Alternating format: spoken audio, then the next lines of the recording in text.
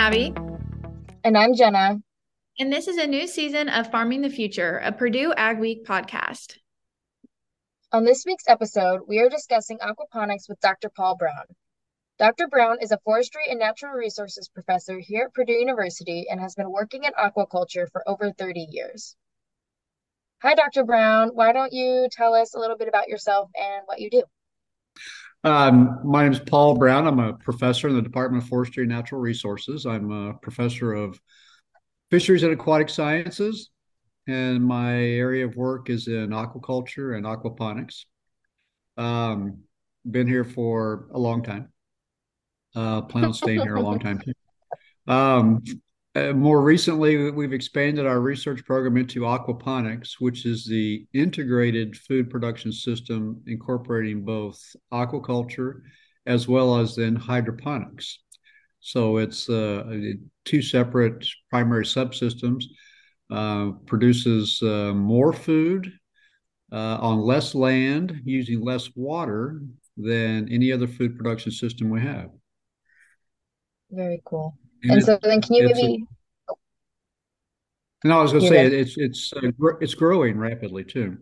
It's increasing in Yes. productivity. And so I was wondering if you could maybe go into more about like what you do with aquaculture and these Mhm. aquaponics, like maybe like what specifically you're kind of researching.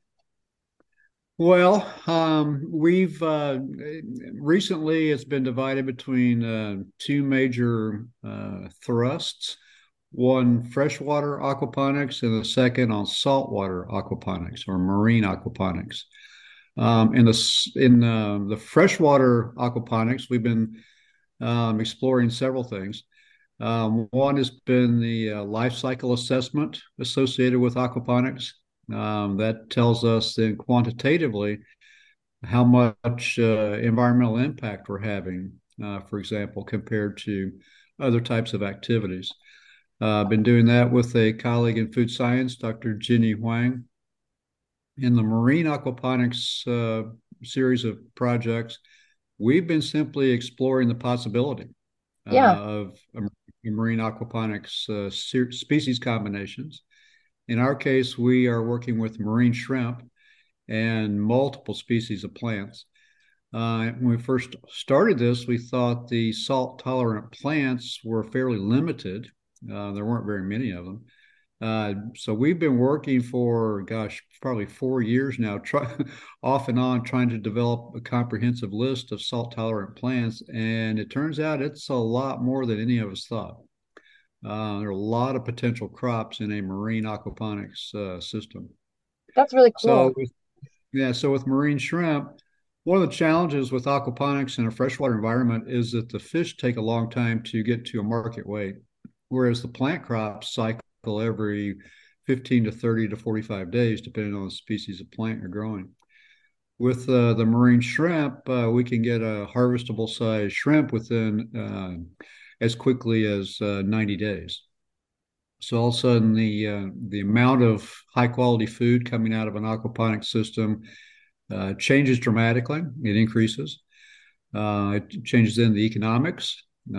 Producers are selling more product, things like that. So there's so many interesting potential species combinations that can be pursued. It's kind of mind-boggling. We have friends working on floriculture, producing cut flowers, Wow. highly valuable crops. Some groups out of Israel are working on saffron, growing crocuses. There are groups growing all kinds of interesting mushrooms. And then here in the US, we have a vibrant cannabis industry, and the cannabis producers prefer aquaponics. Huh. They say they get a better quality product. So that's, of course, a very valuable product. Is this mostly just specialty crops right now, or do you see this kind of expanding into like all kinds of crops? Well, the kind of the standard freshwater combination are tilapia and leafy Gotcha. greens. So when you say the term specialty crops, I know some of my friends and colleagues, and actually the my colleague who teaches aquaponics with me at Purdue, he has ongoing specialty crop grants from USDA. I don't know the definition of a specialty crop. I mean, is that anything other than corn, soybeans, wheat, canola, things like that? Is that a specialty crop? Yep. Is that yeah? Then yes, I don't think any of us see commodity crops being grown very much, at least in an aquaponics type of setting. It's going to be specialty crops. That's a good term. Those products that for which a market is there for a fresh produced product, freshly Gotcha. produced product. And that's there's several things that have come together here all at the same time. One of which is this idea of feeding the 10 billion people by 2050 and things like that, Hmm. that big overarching idea we have. And this is a rather severe issue in front of us. And, every year it's a little closer to 2050. Um, and the number of people keep going up. So how do we do this? Some of our friends and colleagues over in ag economics have said that our current food production systems are unsustainable. And when they do, they're talking about commodity production of plants and animals. I, I, I'm still absolutely amazed at the entire agricultural complex. My gosh, we on this planet produce so much food. It's absolutely amazing that we can produce all this food that we currently have. But can it double in productivity in the next 30 years? That's a real question. Or do we need some additional types of food production systems for perhaps some of these specialty crops? So in no way is this going to displace current food production systems. That's not what this is about. And hydroponics falls under the same kind of general philosophies. It's in addition to, Yeah. instead of us um, importing vegetables and fruits um, from other countries. And they're ripening during transit. We're adding cost. We're adding CO2 through the transportation and things like that. Why can't we just produce those locally? Well, there's some limitations. So we are into this area we call controlled environment agriculture, and then those can be placed in every major city anywhere in the world. A very active group up in Chicago called Windy City Harvest that we started working with. That's the hydroponics and aquaponics producer. So it's actually a department of the Chicago Botanic Garden. So these are really good group. And then on the other side, you've got consumer trends changing right now. You've got consumer trends looking for fresh foods, healthy foods, locally produced foods, lower environmental impacts, lower pesticide, herbicide usages, and things like that. So the controlled environment approach, whether it's again hydroponics or aquaponics, that fits that consumer demand very well. Hmm. And so does the fish that are also used in aquaponics, does that help offset some of because people are concerned about overfishing and stuff like that. Does that help offset that as well? Absolutely, yes. We've got we in this country. I've been working in aquaculture for over 30 years, and the justifications and the opportunities for raising fish and aquatic invertebrates too, shrimp as well, in this country are profound. They really are.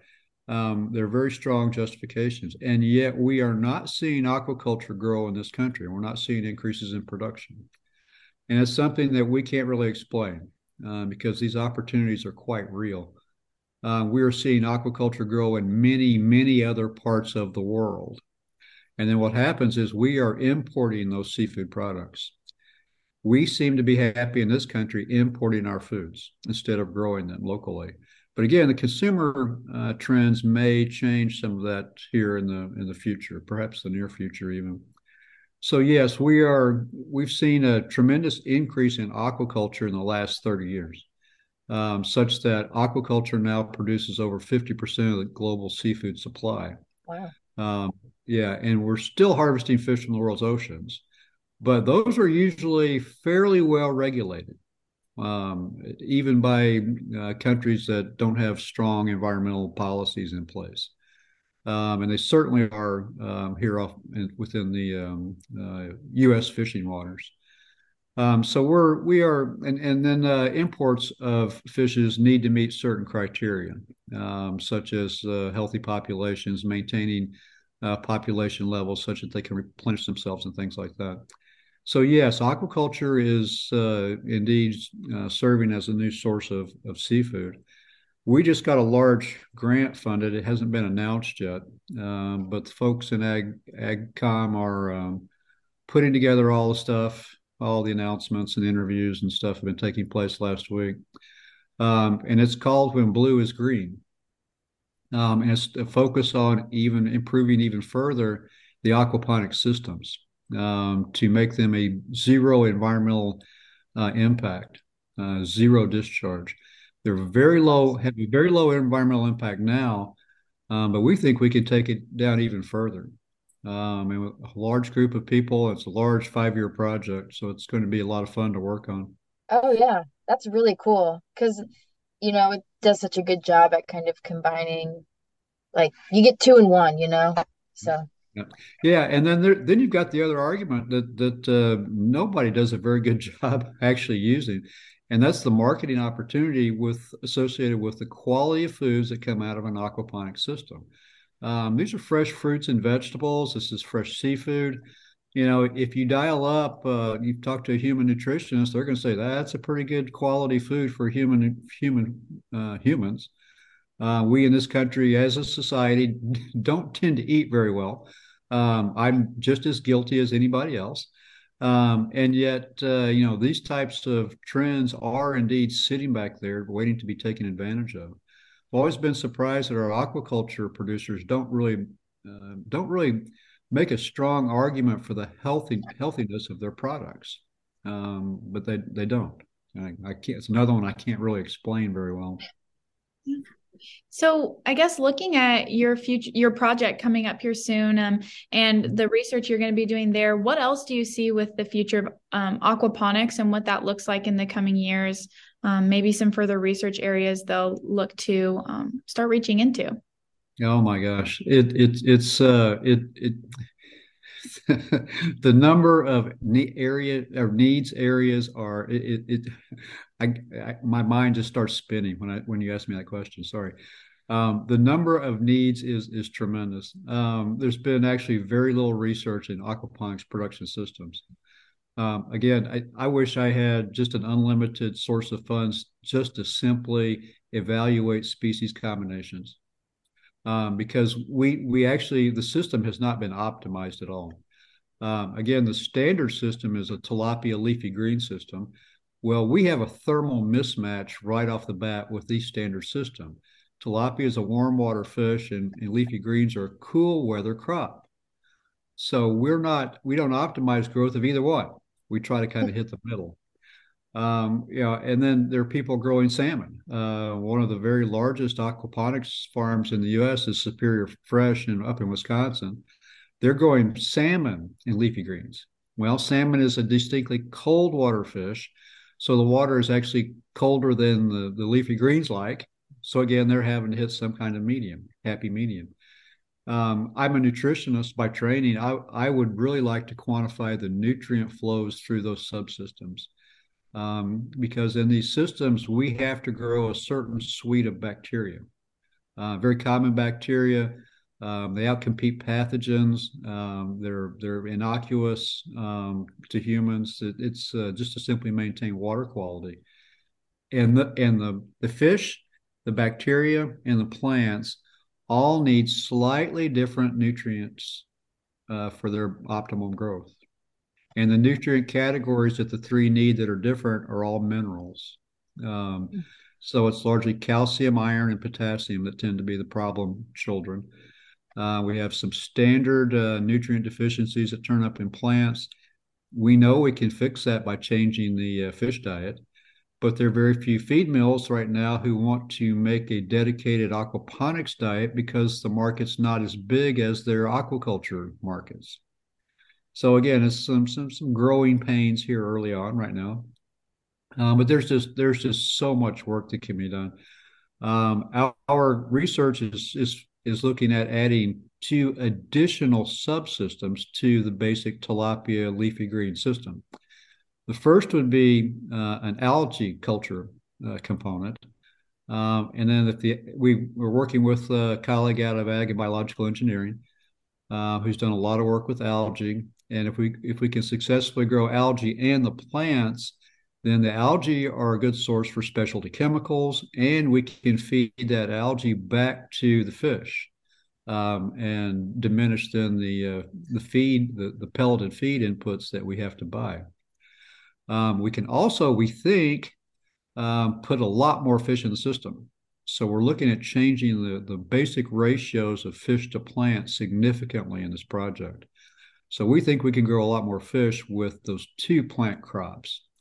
Then the second phase is looking at an anaerobic digester within that system, because when you talk about controlled environment agriculture, you're indoors, and while you've got all kinds of great and wonderful things, more food, less land, less water, you've got a very high energy bill. So one of the things we can do is have an anaerobic digester, and we've got a very good colleague again in ABE, who does a lot of work with anaerobic digesters on dairy farms. So we're going to scale it down just a little bit for our experimental systems and evaluate that as a means of putting more nutrients in solution. It's one of the benefits of an anaerobic digester for the plants, but also to produce methane and defray some of that. And do that, then we're putting more nutrients in solution for the plants, then we should be able to increase then the plant production. So we've got two fundamental hypotheses we're pursuing, and it will lead to an increase in production of both the fish and the plants. And we'll change the established ratios for these systems. And these established ratios are, most of the experts, and I mean real experts, people who've been working in aquaponics for a long time, they don't feel like the currently established ratios are anywhere near where we're going to wind up. It simply have not been optimized. This work was done a long time ago in unreplicated systems, in an outdoor situation in the Virgin Islands. Great research place. A couple of these guys that are the people I'm calling experts were involved in that research, and they're saying, hey, we were just putting fish in and plants in, and we came up with this ratio, and everybody says it's written in stone now. It has not been optimized at all or maximized. So we're after some more quantitative types of evaluations. Then the final stage, of course, will be putting both of them together to see how it all works. Yeah, I was just saying, it's kind of cool to see like different disciplines of agriculture kind of coming together to solve these issues. Because you hear aquaponics, you don't think about, sometimes anaerobic digesters and engineering and all that stuff. So it's kind of cool to see. Yes, very, very much so. When I first heard about it, I'm sitting there thinking one of our biggest problems in aquaculture is maintaining the dissolved oxygen level for the fish, because water does not hold much oxygen. So I'm sitting there thinking, okay, how do we strip the oxygen out and have an anaerobic digester in there, run the water back to the fish? We got to aerate again. But it turns out some colleagues around the world have been dabbling in this for some time. One up in Canada in particular has done a fair amount of work on it, and it can be done. So yeah. Cool. Yeah, that's absolutely wild. That's it too. Yeah. Yes. I never ever would have guessed the wide realm of everything that goes into aquaponics. I did not know much before this, but I've got to say that I've got a lot to learn. So I'm glad you gave me a little bit of an introduction to something that I'm definitely interested in learning more about. This is a really cool project because Ginny was able to pull together a bacterial specialist out of civil engineering. We've worked off and on with George for a long time. And you get over there with the wastewater treatment guys in civil, and they really know these bacteria we're trying to grow, which is a big help. And then he's got techno-economic analysis that goes along with each phase of these evaluations, as well as LCA. So we'll know the technical ability, the economics of it, as well as in the environmental impact, and if we're improving the system or not. Well, I think that is all of the questions that we have for you today, but we truly want to thank you, Dr. Brown, for your time coming on today to talk all about aquaculture. Tune in next Friday for a new episode of Farming the Future, hosted by Purdue Ag Week.